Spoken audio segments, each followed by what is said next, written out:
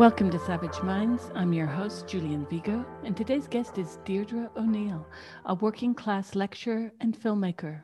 Her latest book, Film as a Radical Pedagogic Tool, explores the way in which radical pedagogy of film, grounded in the experiences, class location, and everyday realities of the working class, can provide a starting point for a critical engagement with and a materialist understanding of how society is organized. She is the co-coordinator of the Inside Film Project and the principal editor of the Journal of Class and Culture.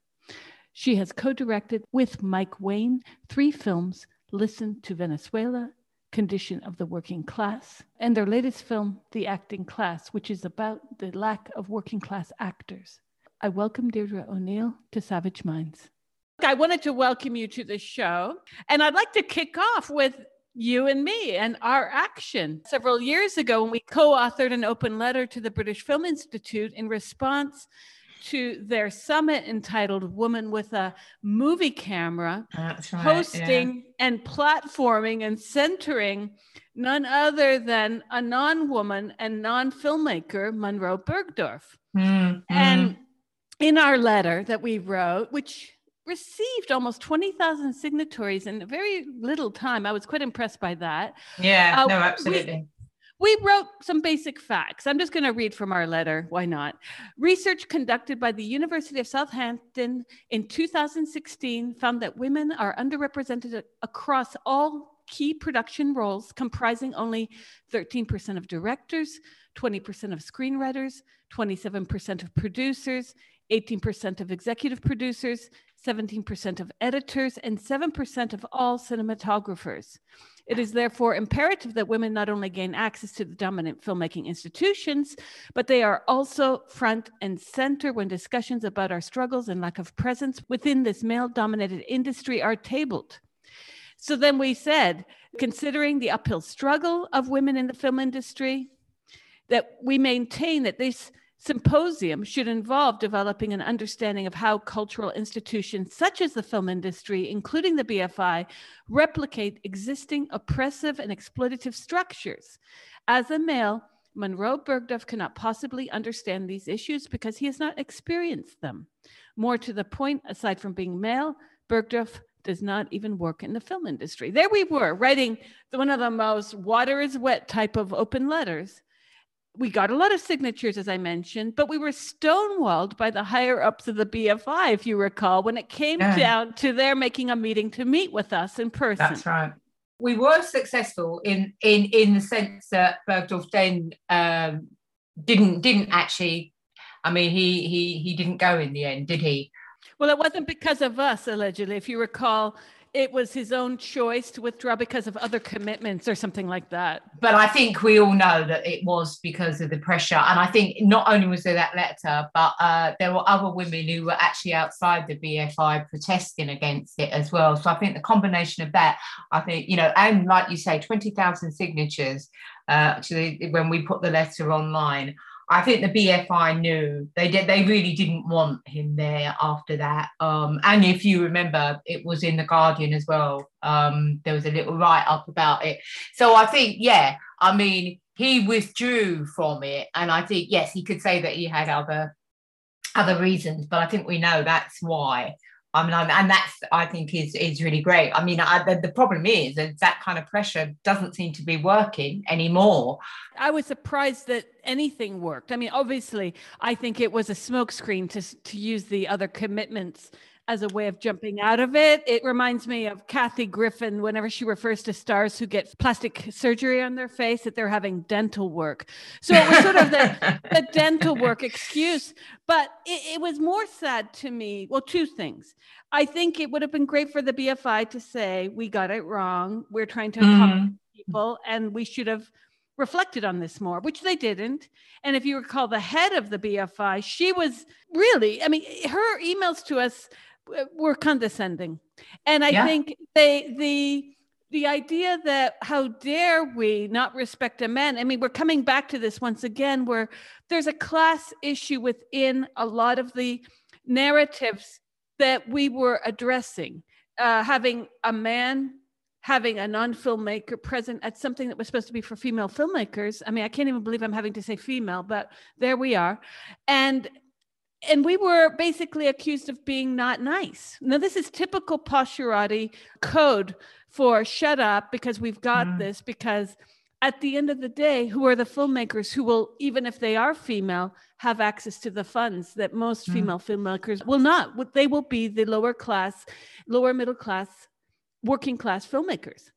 I mean, it's interesting, isn't it? Also, I mean, like you say, he wasn't even a filmmaker. He was the subject of a documentary about having surgery to make himself look like a woman. And that, you know, that in itself, like you say, there are class issues here because, you know, if you go to the BFI and, you know, or any of the funding bodies and try to get money to make a film about working class people, you're never going to get it. It just doesn't happen.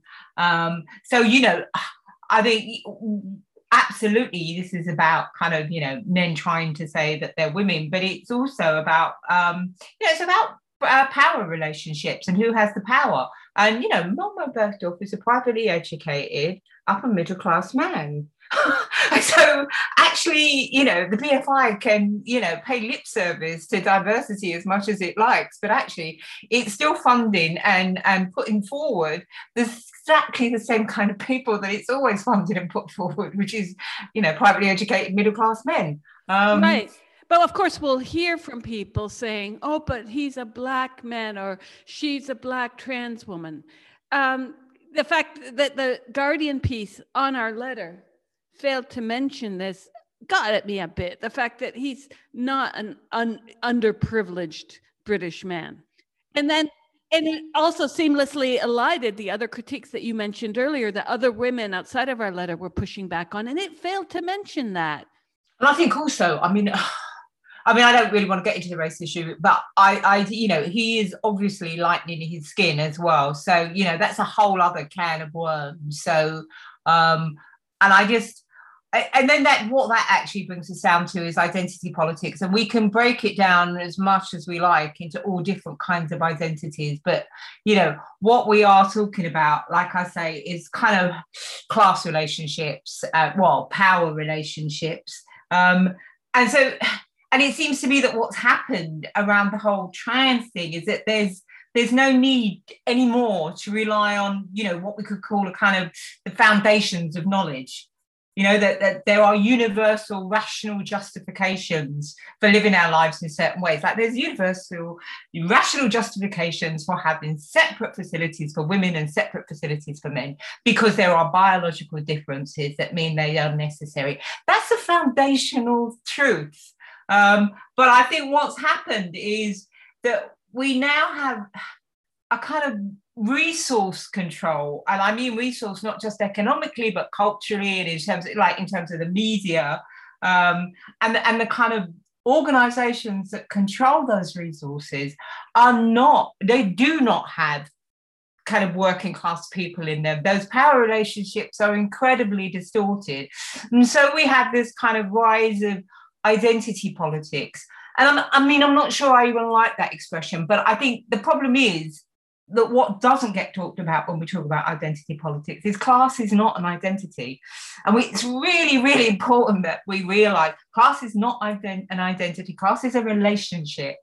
And it's a relationship to, you know, the institutions, the forces of production. You know, I think a lot of these problems have arisen because of the collapse of Marxism, because we do not have an analytical framework in which to make sense of a lot of what's going on.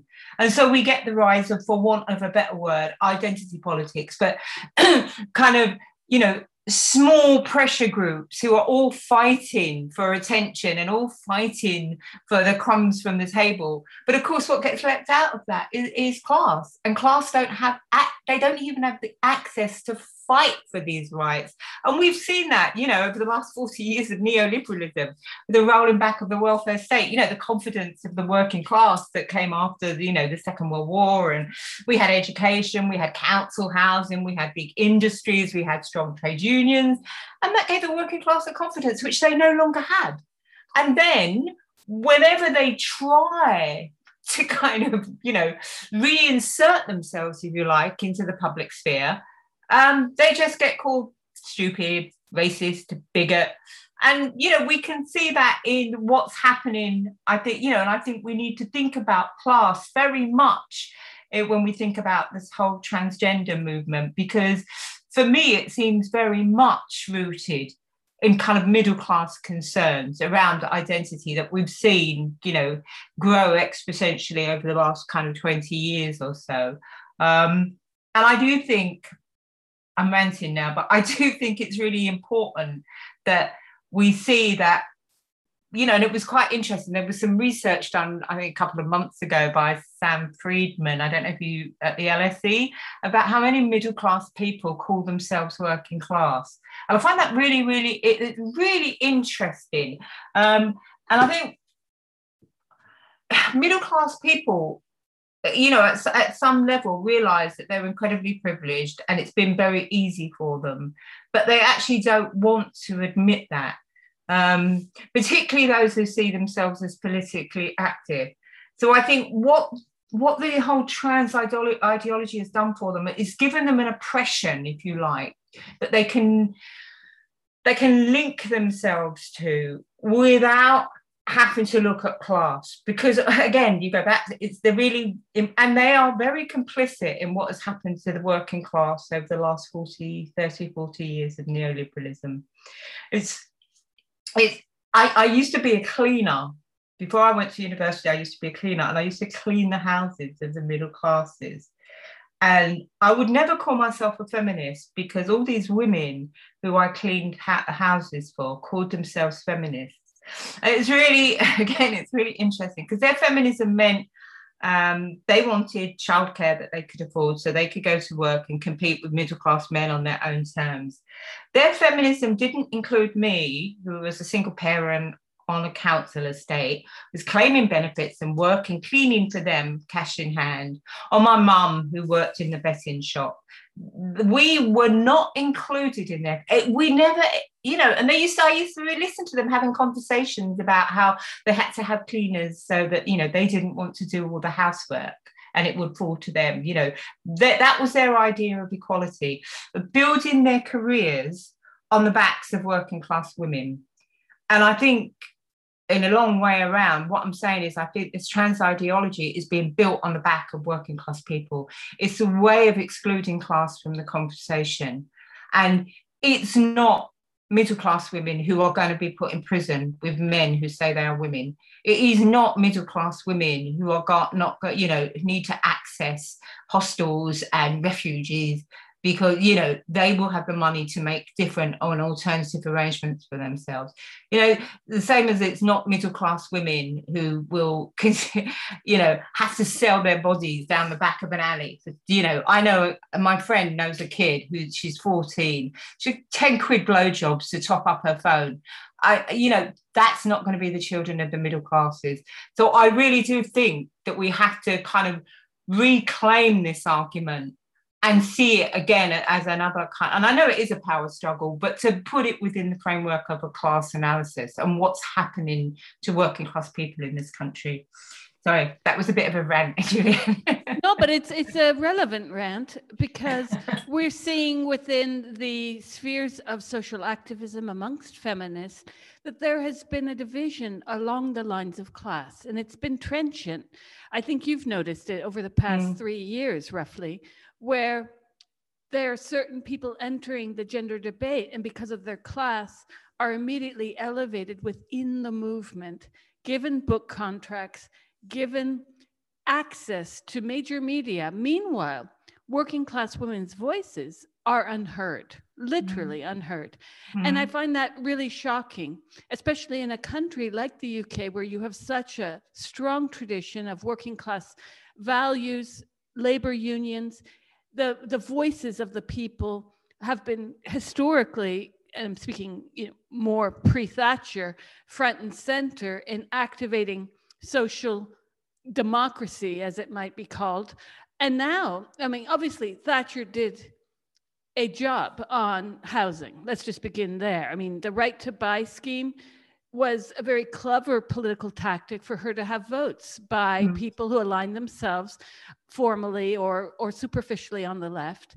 And the removal of so much housing, public housing from the country, set up the haves and have-nots in a way that, again, divided the working class, who could afford to buy their flat, who could not, or the many people, a generation, 2 generations later, who are left with unaffordable housing in London. So, and, you know, the right to buy scheme has been well discussed, but this has an overflow to it, where you have now, again, back to feminists, you've got so many people who are speaking out about this idiocy of gender ideology taking over class discussions. But we're not seeing all the feminists coming out in favor of class discussions, even regarding feminism, because if we want to solve the problems that women and girls face around the world, that begins and ends with material reality. Absolutely. How has it been that the middle class bourgeois feminists have been able to command so much power, even in the media representation of their voices?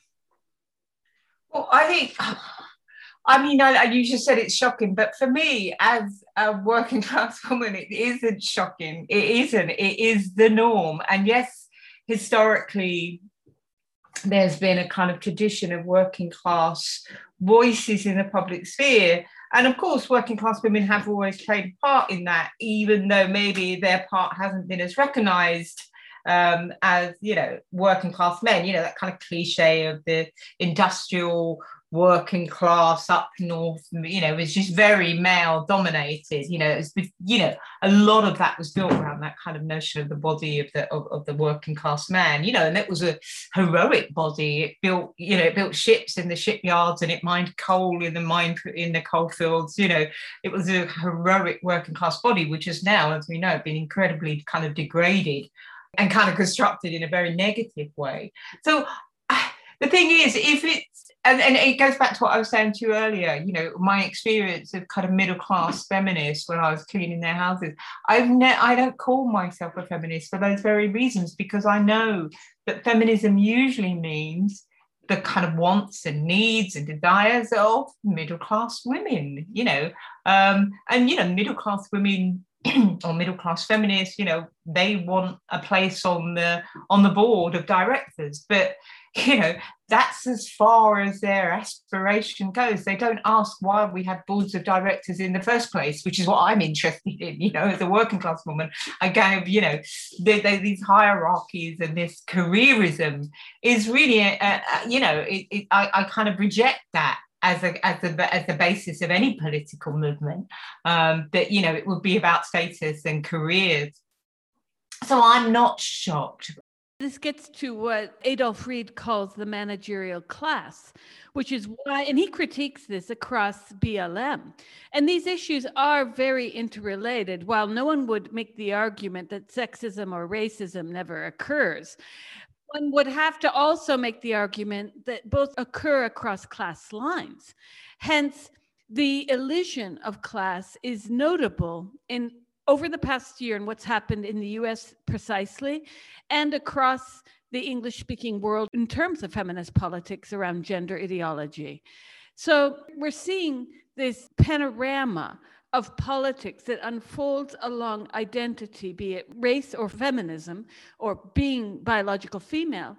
And at the same time, there's such little lip service paid to the preoccupations of those people, as you rightfully note earlier, who will be in women's prisons, those who will be excluded from festivals or sporting events. And this raises a lot of questions along the lines of class all over, because if we can't speak about class, if feminists refuse to speak about class, if Black Lives Matter participants or organizers, who are quite well off, by the way, refuse to address class, then we're just paying people donating to BLM last year. We're paying lip service to white guilt or whatever guilt. God, and this got recycled into great budgets, but so far we've seen nothing come of it, you see. So when we're talking about the way that women behind the camera are underrepresented in Britain, or who is represented before the camera, in front of the camera, we also get to class. And you take this issue up in the acting class, where you give a trenchant critique of class within British filmmaking. And you note how there is an acting class dominated by those afforded the luxury of RADA backgrounds. The Royal Academy of Dramatic Arts, those people with those backgrounds have access to the film and television industry in Britain like no one else. At the same time, if I might paraphrase, Benedict Cumberbatch, who has appeared in American media and lamented the state of things in the UK, citing that because of class, he is pushed aside.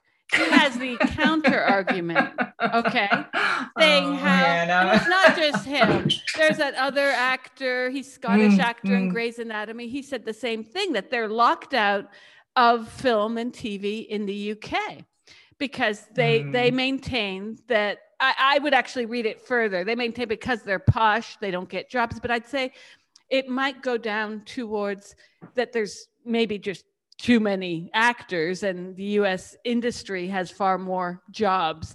So how do you address this? If you could give a overview of what you look at. It's quite interesting to think about, you know, the kind of films that get made in this country, the kind of people who get to make films. You know, my husband, it was quite interesting. He did, I don't know if you get it, well, there's a chat show called The Graham Norton Show. Oh, I love Graham Norton. He's a genius. Well, my husband did a kind of breakdown of the English actors that appear on his show. And I think over a period of a couple of months or something, but I don't remember the exact, but the percent, it was something like 60% of the British actors that appeared on his show have been privately educated. And if you know, there are very few English actors. There are, obviously there are a few, but you know, most English actors come from very, very privileged backgrounds, because acting is a really difficult it's a really difficult, as you say, profession to break into anyway because of the competition. But also you need to be in London. So you need to be able to afford rents in London. You need to be able to go to auditions. You need the financial support that comes from having wealthy parents. Or if you're not in London, you need to be able to have the very expensive train tickets to get to London. So that excludes working class people from the start, or when we were making the film, some of the people we spoke to, it's called the leaky pipe syndrome. They get in, but it's very difficult to stay in. So, you know, they get older, they get a mortgage, they get kids, they just drop out. So, you know, that means that, you know, it's like most professions are dominated by the upper and the middle classes, which means the kind of stories we tell ourselves. And it is really important that cultures tell each other's stories. That's how we learn. That's how we learn about other people. But the stories we tell each other are just filtered through a very narrow perspective. And so you have to ask yourself then about the importance of representation, because it's not just the people who was kind of, you know, starring in the films or on the theatre stage, but it's the people who are writing the stories and the people who are directing the stories. And most of them come from middle class backgrounds. So their representations of working class people tend to be based on other media representations of working class people, because they very rarely know working class people. And that's a massive problem. And, you know, we can see that in the negative, you know, either the romanticizing of working class people or the negative representations of working class people. And of course that, you know, that then feeds into other kind of sites of representation, like the media. And our media is, again, dominated by people from incredibly privileged backgrounds. And when I say privileged, I mean wealthy backgrounds, you know, people who can, you know, go to a really good school or a private school and then go to a Russell Group university, come out and get an internship. That's another way that they get on. And then get a nice job because daddy knows someone somewhere. And then, you know, then they get to talk about, the working class with no knowledge of working class life. They've never lived on a council estate. They've never known what it's like to go hungry, never known what it's like to do cash in hand jobs and be frightened that you'll be found out by the social security and be arrested or prosecuted. You know, they've never suffered any of these things. And yet they get to talk about our lives. And so and then the kind of flip side of that was the work that we did in prisons, where we you know, I mean, it's become impossible now, but a few years back we were able to get into one of the London prisons, and we ran a filmmaking project with some of the guys in there who made the most wonderful films, absolute, you know, representing their lives as they saw it. So pretty unmediated, actually. They weren't filtered through the perspective of middle class people. These were working, mainly Black guys, because in London, the prisons are dominated by young Black working class men. And interestingly enough, when we had the kind of pre-discussions before we started making the film, most of these young Black men saw their main source of their oppression was their class. They actually didn't see that the main source was race. They thought of it in terms, they knew because they were poor, that if they had lived in Kensington or somewhere, they would have, you know, they probably wouldn't, enough chances are they wouldn't be in prison. And so, you know, if you give working class people, and this is, I think this is so important, if you give working class people access to the means of cultural production, you will get a very different story. We will start to tell other kinds of stories. But as I say, what's happened now is the kind of, we have a kind of systemic and institutionalized representation, a negative representation of the working class that perpetuate oppression, that perpetuate the kind of exclusion of working class people. So, you know, you can get on your platform and talk about working class people, but unless you get off your platform and let working class people on it, then you are perpetuating the oppression that working class people, and we can see it. You know, we've had 30 years of middle class, and another expression I don't like, but I'm going to use, social justice warriors. I think you know what I mean. You know, so we can see the alternative media, for instance. And we've had years, and things are getting worse. They're not getting better. They're getting worse because these people are building their careers off the back of working class oppression. I mean, it's just, and then, you know, you mentioned it earlier on, but, you know, this whole idea of white privilege. And I, you know, it makes me very angry. I think of my parents. You know, my dad was 16 when he came to this country from Belfast. He was a Catholic and he couldn't get a job because he had a Catholic name. So he came here at 16 to work on a building site to send money back to his widowed mother. 16. And then, you know, he lived in London in the 50s at a time when they used to have notices in the window saying no blacks, no dogs, no Irish. You know, and my mum left school at 14 to work in a factory. And they lost a child because they lived in a very, very damp 2-bedroom flat with their other 2 children. They lost a child from pneumonia. So when people say white privilege, I would really like them to explain in what sense were my parents privileged. They both died young. You know, they had incredibly hard, difficult lives. My dad worked 2 jobs most of his life. So and we see this actually, again, we see this reformulated with the trans ideology, this idea that somehow because you are born a woman, you have cis privilege. What the fuck is cis privilege? I mean, it's a made up word anyway. It doesn't apply to women. We are not a subset. We are women. And in what way, you know, are working class women privileged? Yes, I get lost for words.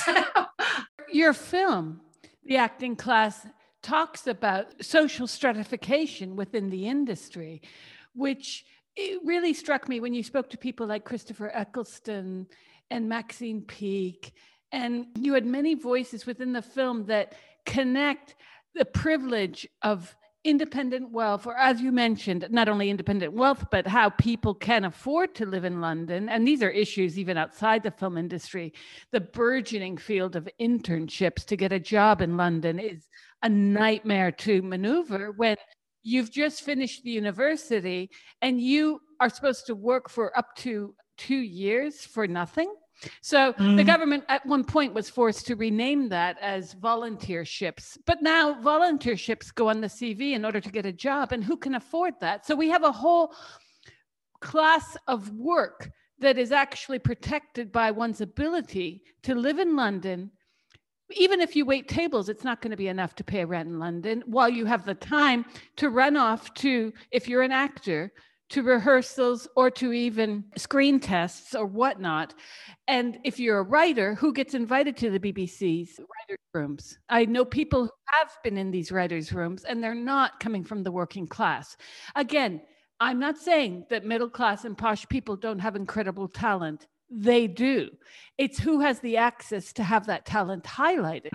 So it's a no-brainer that when the BFI received our open letter, the idea that somehow we were supposed to be paying lip service to a man, I think you remember the tweets in response to our open letter were largely favorable, but there were a few people who said, but Munroe Bergdorf is a Black up-and-coming filmmaker. And we had to respond to that because, again, he's not a filmmaker and he's a very middle class, upper middle class Black man. So this idea of cisness permeates even the job sector, where you are cis privileged by virtue of these very bizarre categories of gender that we're supposed to somehow fall into, but class goes out the window. So, I mean, it was very easy to see last summer in the US with the riots around and the protests around Black Lives Matter, not only the police having killed someone and the 3 helping in the killing, I should add, who 2 of them were not Black, but that escaped the masses, that maybe this is an issue of police power over race, but let's just not stop there. We saw how so much of the rhetoric around race completely obscured any discussion of class, the rate of being jailed for Black men over idiocies. I mean, things that even this current US president has brought into being, higher rates of imprisonment because of the way that drug laws were framed in the US historically, so that Black men would go to jail for a very small amount of possession or attempt to, and the attempt to sell was never a provable thing in the court system. Just having a certain amount meant that you must be selling. This was the logic at the time, and especially during Reagan and the first Bush era. So we see that class is something that it seems that neither BLM nor the posh feminists, because it's important that we note that feminism has been taken over by the women, like the ones whose houses you've cleaned, the women who are speaking out today largely on this issue, who are getting the media attention, mind you, are of a certain class, that there's no permeation of the narrative to include working class voices. So it becomes a struggle within a struggle. How do actors, or how do lower class filmmakers coming from one of the poorest parts of the country get work when getting that work is dependent upon her or his being able to afford London? But the short answer is they don't get the work. I mean, that's the thing, the greatest writer that ever lived is probably driving a bus somewhere at the moment. I mean, they don't get it. It's just impossible. It's a closed shop. We watched a program on the BBC the other night, and it was written by posh people. It was directed by posh people. It starred posh people. It was about posh people. And it's like, it's a closed shop. You talk about trade unions and the old trade union closed shop. But the culture industries in this country, and yes, and in America, probably, most Western democracies, it's incredibly difficult, if not impossible, to get into the industry if you're from a working class background. It's not, it's just not possible. So, I mean, I think, and again, I think that's one of the places that we have to start. It's not about, how do they get, they're not getting in, they can't get in. It's absolutely impossible for them to get in. If you're a poor working class kid from an ex-mining village, you've got nothing. And, the education system in this country, the private schools are a kind of channel for all the professions. I mean, again, our film, we went to Eton. And, Eton has purpose-built theatres. It has, two purpose. It has an in-house writer. It has an in-house director. The boys put on shows. People come down from London to see the shows that the boys put on. I mean, we've got inner city schools where they haven't even got kind of, clean working toilets. I mean, it's absolutely incredible that, we even think, oh, what can we do to make sure more working class people get in? Well, it's systemic. You've got to change the system and you've got to start putting working class people in situations where their voices are heard. Because, like I say, they're not getting in. They can't afford it. So this is where the complexities are. This is the massive problem. And all the things that you talked about earlier on, like obviously it's housing, it's internships, it's schooling, it's education, all of those things. You can't just say, oh, how are we going to get working class kids in? Because every single one of those institutions is anti-working class. I mean, the class prejudice in this country is absolutely off the scale, and it's the prejudice that we don't talk about. I mean, Brexit showed it. Brexit exposed it, and it's still not talked about as class. There's all these euphemisms, so, they can talk about the uneducated, knuckle draggers, stupidity. Yeah, the people are stupid. They've been duped. Basically, it just shows how much the working class are despised, how they're not listened to. And then, so it's not, they're not getting in because they are kept out on purpose. These are strategies. You keep, even the university system in this country now is a two-tier system. We have the post-92 universities where the working class kids go, and we have the Russell Group. And then the Russell Group kids go into the professions and they go into the decision-making jobs. And then, the kids in the post-92, they just go out and do what they would have done if they didn't go to university, which is go into the service sector, or some kind of low-paid, I don't know, civil service job or something. You're listening to Savage Minds, and we hope you're enjoying the show. Please consider subscribing. We don't accept any money from corporate or commercial sponsors, and we depend upon listeners and readers just like you. Now, back to our show.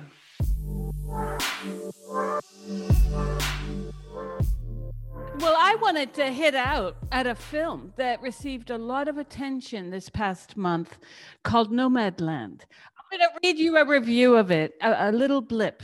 It's impressive. Listen to this. Quote, groupthink reviewers have been showering Nomadland with awards, confusing it with art because they share Zhao's perspective. It's a class phenomenon. While Varda worked in the French New Wave tradition that refreshed the cinematic depiction of human experience, Zhao's method is patronizing. Her view of a recalcitrant off-the-grid lifestyle suits the media elites who, being distanced from hard work, are aghast at the evidence of individual anti-bourgeois nonconformist choice, end quote. Now, this was making, at the beginning of this essay, they make a comparison to Agnes Varda's 1985 Vagabond.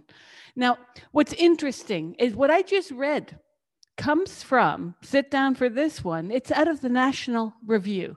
I've been doing a WTAF over my shoulder look over the past couple of years to see right-wing publications make better class analysis than the woke pseudo-left, fake left publications out there. And you had also shared a similar article making a very trenchant critique of this film. I wanted to get to Nomadland to look at how class is once again fed to Western audiences in the same way that you earlier described the very illusion of class in narratives, because the very people creating screenplays are those who have zero idea about what class is for the majority of the world.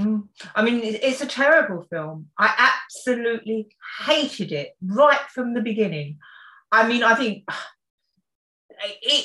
and again, I mean, it's about filtering it through that kind of perspective of identity politics, where being homeless and living in a van is a lifestyle choice.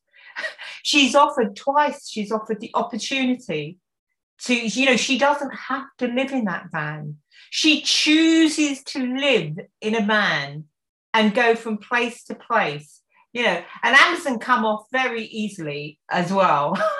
So there was obviously some kind of deal made with Amazon that they weren't shown in too negative a light. You know, I think, you know, and again, so what we have is a confirmation of, you know, the identity politics of the middle classes, where, you know, oh, it's terrible, she lost her job and she lost her husband, but hey, look at this lifestyle she's chosen to live, where they all meet up around campfires and sing. You know, maybe she gets the opportunity to have a shag and move in with this guy, but she would rather be an independent woman. So let's have a shot of her looking across the beautiful landscape, because, you know, she's really feisty. I mean, it's absolutely obscene, that film, but it makes sense that it was lauded, and it makes sense that it won an Oscar, you know? And I think Frances McDormand is a great actor, but she's built her star image, if you like, around being a feisty woman who doesn't care about cosmetic surgery and makeup and things like that. You know, it fits quite nicely into her star image as well. So I just think that, you know, as I said, and you just kind of say, you know, it's filtered through the perspective of a very rich woman who gets to make films about a kind of life that she will never, ever have to live. And in such a way that it salves the conscience of the people whose lifestyles are making that happen, you know? That, you know, the fact that there are so many people in America in their 60s and 70s living, living in freaking camper vans, because there's no housing, there's no jobs, there's no Medicare, there's no social security. Why wasn't that? But of course, that film would never have got the plaudits it got, and it would never have won an Oscar if it actually dealt with those kind of issues. And that's the other, you know, you have to see the kind of films, you know, social realism in this country, and we used to have that kind of tradition of social realism going back to the 1960s and 1970s. And you can make some complaints about it, you know, and talk about how male-dominated it was. But it actually did engage with the social conditions of the working class and kind of expose those conditions. But, you know, now social realism has really, you know, we don't really have that social realist condition. I mean, if you go back to the, you can kind of start to think about it, I think, with films like Billy Elliot, for instance, which is a vile film. You know, it's a film about a young working class boy who hates being working class, who's being held back by his working classness, you know, and if he can just escape his mining village and his family and his tradition and his history, he'll be a ballet dancer. You know, and then when his dad goes to London, he'll be in awe of the tube stations. I mean, it's an absolutely terrible film where, you know, working class is something you need to escape from. Not the conditions, not the material conditions that make it difficult for you to stay in your, you know, because everything's been decimated, but you have to leave your class because your class is not something to be proud of, not something to celebrate. It's part of the history of this country. It's no longer relevant. And that's, you know, we've lost that kind of social realism that really, really, I mean, I suppose the only person doing it now to a great is Ken Loach, who has always been more popular in Europe than he has been in this country anyway. The way Americans approach British cinema, well, for years, it came through the Oscar filter. Americans would see the films that won the Oscar. So Mike Leigh and Ken Loach got their fair share of spectatorship, mostly Mike Leigh did, because of having won certain prizes. Now, when you look at, again, Ken Loach is widely revered all over Europe as the working class filmmaker showing the reality that no one else will show. What changed in the history of British filmmaking that these voices are practically invisible? Well, I think, you have to link it to the kind of economic and political and cultural changes that have taken place in England over the last 40 years. And as I said earlier on, if you kind of go back and look at representations of the working class, the kind of post-war representations of working class, particularly working class men, I mean, what you have is a kind of celebration of working class men because, after the Second World War, we had a country that needed to be rebuilt. It was the steel industry and the mining industry and the building industry that was rebuilding England. And there was, a lot of building going on. I mean, my dad worked on building sites in London, I remember, in the 60s and 70s, that was his job. He worked for the council and they were building flats for working class people. So there was a real economic need for working class people. And I kind of, they fed into that notion of rebuilding, both kind of symbolically and economically. But as you point, after Thatcher, that really starts to change. And we have the kind of introduction of, neoliberalism here in 79, in the States in 81 with with Reagan. And so we have a move away from the working class as something to be celebrated. And we have a kind of restructuring of the working class, or a reconstruction of the working class, as a kind of a drag, as something that's holding the country back. Yeah, they become a kind of aberration, or something you can just put in a little box named history and forget about. So then you see a shift from the kind of, the brave, heroic working class to this working class who are welfare dependent, who are feral, who are a drag on the, because what Thatcher wants to do is she wants to get rid of all the institutions that have supported the working class, and the working class after, there was a lot of working class radicalism after 1945. And that was kind of bought off, if you like, with the welfare state. So, you gave the working class decent homes. My own grandmother, she lived in a flat, kind of in an old Victorian house. She had the bottom of it with an outside toilet until she was 79 years old. And then she was moved on to a council estate, which they've now pulled down so they can build homes for the, the young professionals. But so you get that kind of shift. There's no need for the working class anymore. You want to roll back the welfare state. You want to sell off the council housing. You want to privatise the health service. You want to put your education services in the hands of academies, businesses who can run. So, what you have to do then is reconstruct the working class as in an incredibly negative way. And then, of course, that feeds into the way in which they're represented in the media, whether that media is, the news, whether it's reality TV shows, or if it's social realist films. We had this shift in the representation of the working class, which means, as I say, they go from being like, I think someone else said, they go from being the salt of the earth to being the scum of the earth. And then you have the plethora of films that are about the working class making it. As you mentioned, Billy Elliot. In the US, there's very little working class concern at all. But if you think to Working Girl, it was all about Melanie Griffith getting out of Staten Island. That was it. When she made it to Manhattan, she made it, right? Yeah, that's an interesting film. I remember talking to someone about the final shot of that film. I think the final shot of that film has a real kick because I don't think she makes it. Because if you remember it, and it's a long time since I've seen that film, but it's always stuck with me, that final shot. She goes into she's made it. She's got her own office and she goes in and she sits down And then the final shot is a shot of the outside of the office building. And as the camera pulls away, she's just one little square in a whole road of other little squares. And I think there's a real kick to that final shot. I don't think I think the film's saying, look, she might think she's made it, but she's just another little drone. I think it's a really interesting film. There are grants for working class filmmakers, let's say. When I say let's say, because of this, Film London, Scottish Screen, Northern Ireland Screen, Channel 4, UK Film Council, they offer grants. But those grants, as you know, when you read at a grant proposal, you have to allot how much money you need for anything that you're doing.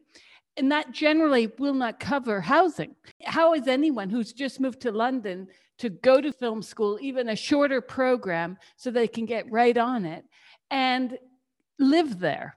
I mean, that's the thing, is there's all these grants, but if you can't even afford to live near the center of where this money is coming from, then you can't get on the chain. I mean, I think it depends about what you want. I mean, do you want to be a massive, big name film actor or film director? Or, you know, do you want something a little bit more politically committed, a bit more low-key? I mean, the BFI do give kind of grants to kind of, you know, I don't know, schools but the thing about those kind of grants, and I'm not talking about the filmmaking grants now, I'm talking about grants, is they're always outreach projects. It's like, you know, the working class, or, you know, the underprivileged kids or the deprived kids, it's always an outreach project. It's always a tick box exercise, you know? It's like difficult to reach group. And it's like, no, we're not difficult to reach. We're here. But you don't include us. So then we become an outreach project where you can send some middle class people, you know, give us a bit of money, and then, you know, we'll make a few films, and then you'll just piss off and get on with the real business of funding the people that are already in the industry, or, you know, whose dad knows someone. So I think, you know, that's one of the problems, is the way that this kind of hierarchy of funding, the hierarchy of exhibition, the way in which kind of, you know, there is this very, very kind of, like, as you might pointed out earlier on, this kind of managerialism, where, you know, we have to be seen to tick in certain boxes. So have we done some outreach work with kids in this area? Have we done some outreach work with this group of underprivileged people? You know, have we gone into an old people's home to make you know, all of that, where it's just always on the periphery. It's always on the periphery. It's never centered. And the BFI is not about to center working class people. It's not about to center great big projects where working class people will be funded to live in London for 6 months, do a training course and make film, which will then go into their biggest screen. That's not going to happen. And part of the reason it's not going to happen is because I suspect that a lot of people that go to the BFI wouldn't be interested. So, you know, what we have here is a kind of really major problem. And we have to start from the bottom up. It's not going to work from the top down. It's not going to, you know, we can forget about the BFI because it's not going to work, because that's top down. We have to start from the grassroots. We have to get into the institutions, because it doesn't, you know, unless you're feeding the grass, it's going to die. So, but we have to go in from the bottom, from the people who want to make films, who've never been given the opportunity, who perhaps didn't do film. You know, there's only one exam board in this country that does film studies, only one. And that's the Welsh exam board. So, you know, it's become a kind of luxury. And there's loads and loads of film courses online, but they're really, really expensive. Film studies is now about race and women and gay film. And we've broken down film into all these micro categories that working class seems to fall far afield of that. I think too, one of the best American films on class of the 70s was Charles Burnett's Killer of Sheep, which escapes most Americans because at the time, he's gone on to make some Hollywood, more stylized films. Unfortunately, they were not his best. This is his best. And it's a brilliant piece about a man who lives in Watts, East Los Angeles, in a slaughterhouse. And he must suspend his entire life emotionally to continue working at this job, which he finds repugnant, so that he can support his family. Now, Charles Burnett is a Black filmmaker. The film has Black characters in it. And yet, when this film came out, it was regarded as a working class film. But today, that language would be completely dismantled in favor of race. And I think the way that cinema studies and media studies have been awoken, if I can say, it has meant that working class won't even be codified in terms of a language of interpretation, such that now it's about how many people of color. Look at what happened with the Golden Globes recently. We have to now tick box things in terms of identities rather than more interesting approaches, such as a slaughterhouse worker, working class concerns in the US.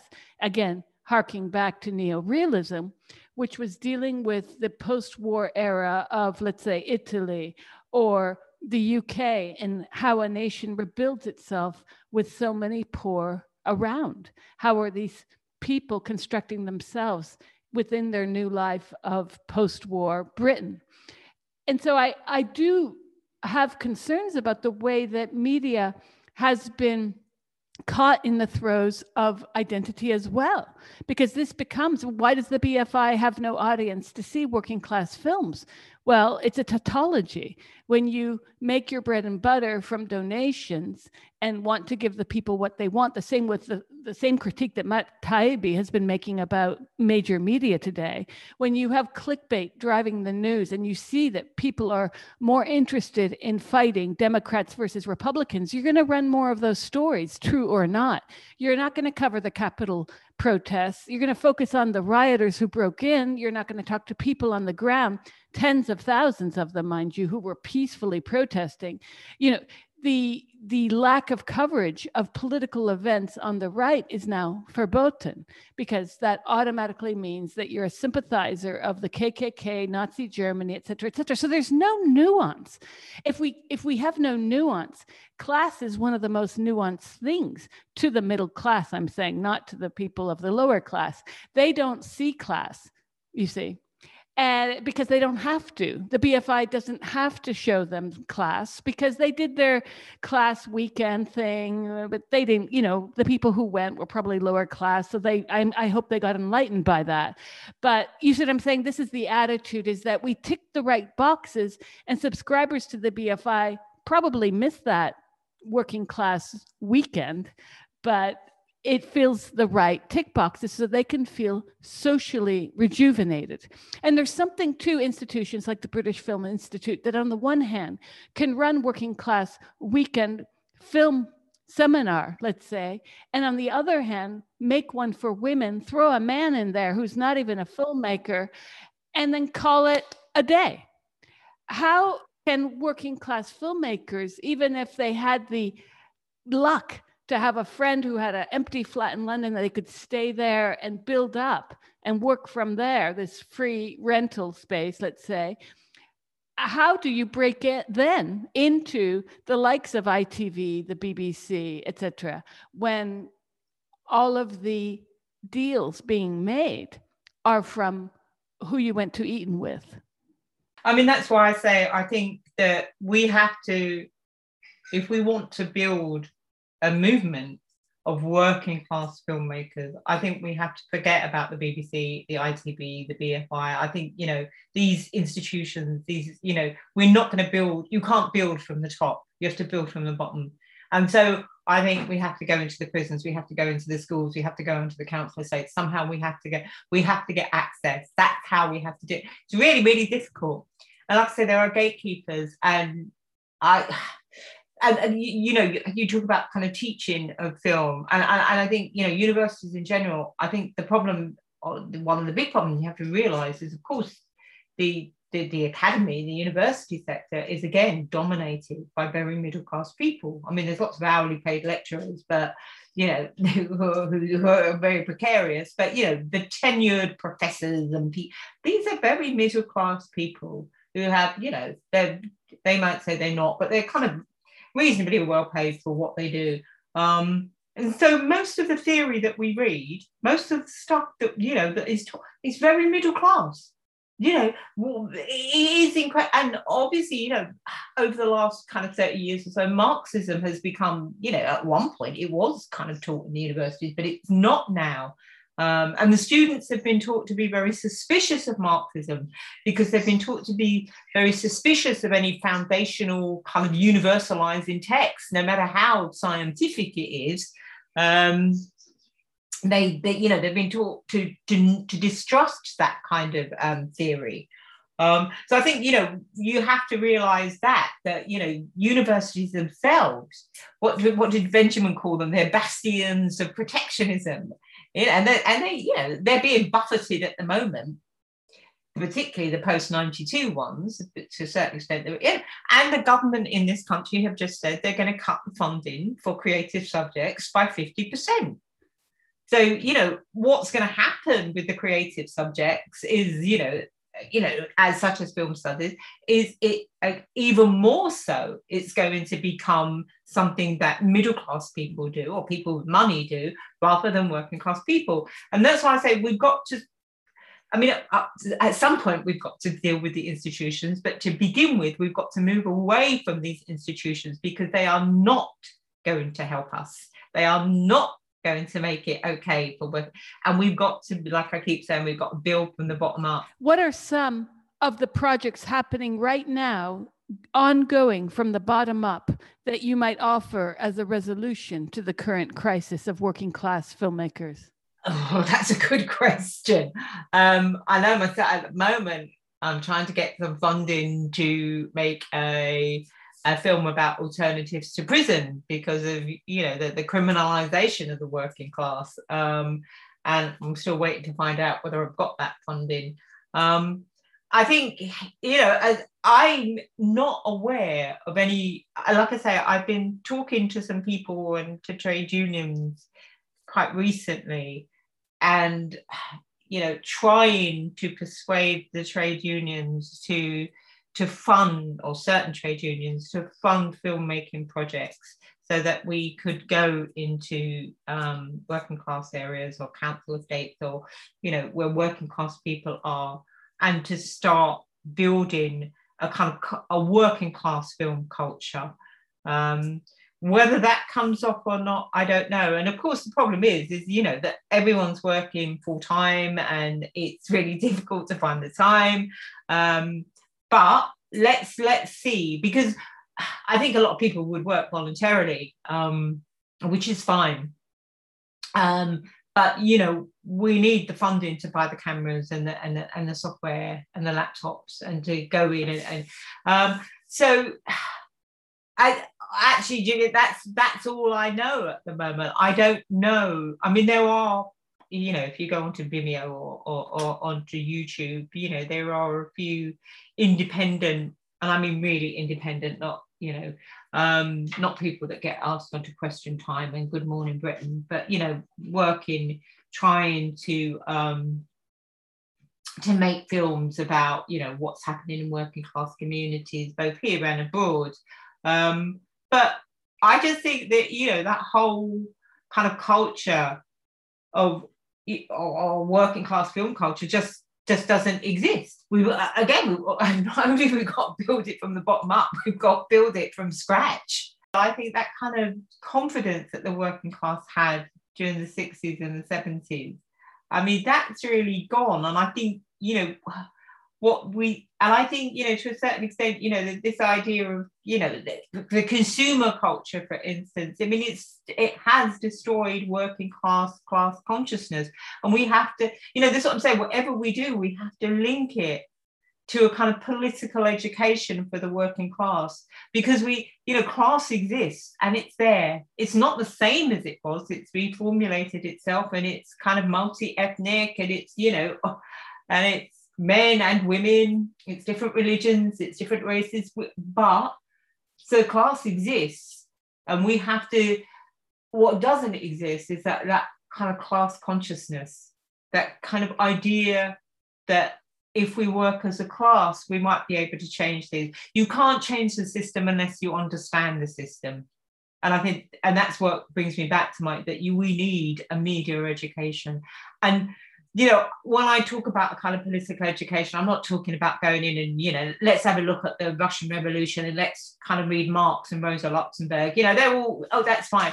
What I really mean when I talk about a political education is the ability to engage critically with the media, because we live in a media-saturated world. We are bombarded with media from the minute we get up to the minute we go to bed, on our laptops, on our phones, we got TV, streaming.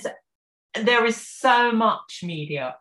And we have to be able to engage with it. We have to be able to make sense of it. And we have to have not alternatives, because that suggests that kind of the two things that can work in parallel. We have to have an oppositional media. Well, at the moment we have is an alternative media. So we have, Novara Media, for instance. It gives you a slightly more left-wing version of events than you would get in The Guardian. I'm not talking about that alternative, because they jog along quite nicely together. I'm talking about an oppositional media, a media that says, no, this is not right. No, this is not the way we do, that actually opposes what's going on and doesn't use it so that they can get a slot on Question Time or Good Morning Britain or the Politics Show or something, So, it's a massive task. It's a massive task, but I do think that that's what we need. We need to link a media education to a political education with the working classes. We need it funded, and we need it from the bottom up and not the top down, because the top down will mean that it's middle class people going in and getting jobs, getting jobs to teach working class people how to be better working class people. And I think we have to move away from that. You've addressed the issues of class within other cultures, such as Listen to Venezuela. Could you discuss that film and how that affected your vision as a filmmaker? My dad was telling us about Palestine long before it became a kind of issue. I'm glad it's an issue, but, we understood it as small children. We were brought up, my dad left school when he was a kid. He never went to school. He taught himself to read and write. I mean, he wasn't educated in a formal sense, but he was one of the most educated, intelligent people I ever knew. And we were brought up, with a kind of anti-colonialism framework, partly because he was from the north of Ireland, an occupied country. And, the Republicans in Ireland have always seen their links to the people of Palestine. So partly it is because I understand the working class as international. And we were very, very interested when Chavez was elected. As long as you weren't reading The Guardian, you could see that, there was massive changes going on in the Venezuelan society that were really about, the working class people. And so we did get some funding. Well, my husband got some funding, and we went there for a year to make a film about the media that was all the kind of oppositional media that was cropping up. But actually, it was such an amazing place to be. It was such an amazing thing to be part of. Chavez was alive then, and we would be sitting in Caracas reading The Guardian online, Rory Carroll, their Latin American correspondent, telling the most outright fecking shite about what was going on. And it had no kind of resemblance to what we were experiencing. And it was, it's just amazing. I mean, even if you didn't agree with Chavez, what was happening was worth looking at and analysing just to see if it was going to work. I mean, he had set up a university, which is where we were based, for the kids from the barrios. So the poor kids from the barrios who would never have had a chance to go to university, and they were doing their degrees not so that they could get a high paid job or loads of status, but so they could go back into the barrios, and whatever their degree was, they would feed that back into their community. There were people in their 60s and their 70s walking around in really flash glasses, because for the first time, these people were getting access to opticians because they couldn't do it before because they couldn't afford it. That was all free. The dental treatment was free. There were I mean, I got really ill when we were there. I got a urinary tract infection, and it was really bad. I was really ill, and I just went to one of the medical hubs that they'd set up. This one was in the university. I was seen by a Cuban doctor. I was treated. They did blood tests and urine samples. She told me what was wrong with me, and she gave me the antibiotics, all within a few hours, for no payment at all. We weren't Venezuelan, but we just went there, and that was it. There were there were food, subsidized food. The university, I mean, there are different ways of doing things. The university used to provide a breakfast for all the students, all the staff, and people in the immediate area. Used to provide a lunch, all free, and then a little snack in the evenings. All that was free. Beautiful food. My son was part of a karate club. He played baseball. We did Spanish lessons. Not that I can speak Spanish, but and everything was free. It was all funded by the government. And I remember, oh God. And I remember after chat, I mean, it was just an amazing experience. And there were kids from the barrios reading Gramsci, reading Marx, reading Benjamin. They were literally walking around with books. You got Gramsci on the front. I mean, you know, the expansion, it was, and the media was amazing. And I'm not saying that there weren't problems. There were problems. You know, there were two kind of economies going on in Venezuela at that time. You know, Chavez kind of left the rich alone to a certain degree. So, which meant that they could, you know, and then there was all this kind of socialism going on underneath that. But, you know, it left it open for what's happening now. But I remember after Chavez died, and this is what I mean about the difference between an alternative and an oppositional media.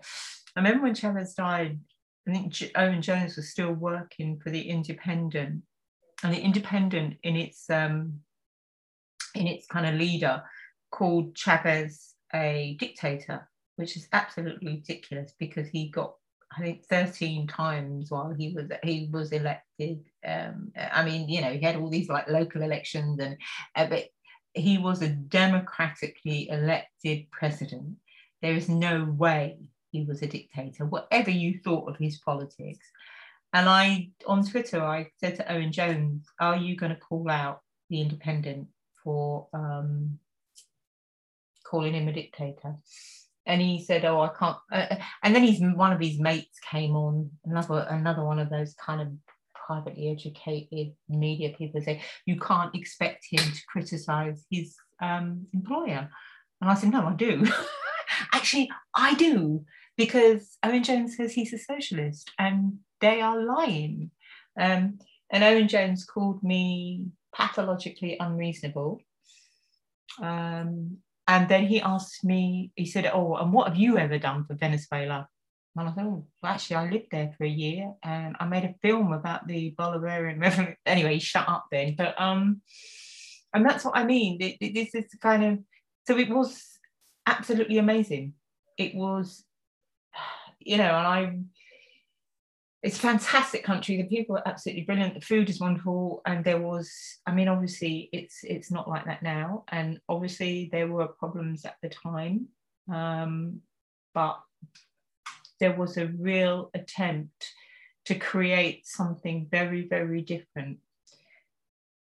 But, you know, Chavez died, Maduro, you know, this country in America, you know, have made it, most of the Western democracies, I mean, obviously they don't want to see Venezuela succeed. And I was talking to a friend in Venezuela about the elections here, and she, you know, the kind of apathy, and she's saying that that's what's happened to Chavismo in Venezuela now. You know, Maduro isn't as charismatic. You know, the problems because of the having to fight kind of in the states and this country, and all the problems that arise from that kind of isolation, and that can constantly attacking them, you know, and the America recognizing I've forgotten his name, the guy that, self-proclaimed himself as the leader. But, it's taken its toll. But just for a very, very short time, there was the possibility of building something very different. And I think that the really important thing is that you can't do it in isolation. I mean, we watched a film, actually, it was quite an interesting film. I can't remember the name of it, but it was actually about Chile. And when Pinochet was in Chile, who was a dictator after the death of Allende, and it was about Liverpool dockers who wouldn't send things to Chile because they were in solidarity with the Chilean workers. And it's like, that's really, really important. You have to see the work. It's called the Internationale. You have to see the working class as international. That's really, really important. So I think going to Venezuela was, in some ways, it sounds really dramatic, but life-changing, because there was these people who had never been included in their own society were now included in that society. And it was an amazing thing to witness. And that, like I say, the possibility, and I remember, he made it possible, Chavez made it possible for people who'd never, so one of the places we went to, there was a 95-year-old man who was learning to read. He had not read all his life, and there were women breastfeeding their babies. There were, in university classes. It was just incredible. There were lots of cooperatives, in the university grounds. There was this lovely little, this woman used to call me Gringa, but this little women's cooperative, and they were all older women. So they were all kind of post 50, I think, but they had set up this, and they kind of produced the food in this little coffee shop, which was lovely. Arepas, but yeah, so it was an amazing, and there was a recognition of different sexes, different classes, different ages, different indigenous people. One of the reasons that the mainstream press here, and particularly in Venezuela, didn't like Chavez, because he wasn't the right color. He looked like the indigenous people of Venezuela. So it was a massive, it was a really eye-opening experience in lots and lots of ways about the possibility and the potential if the political will is there.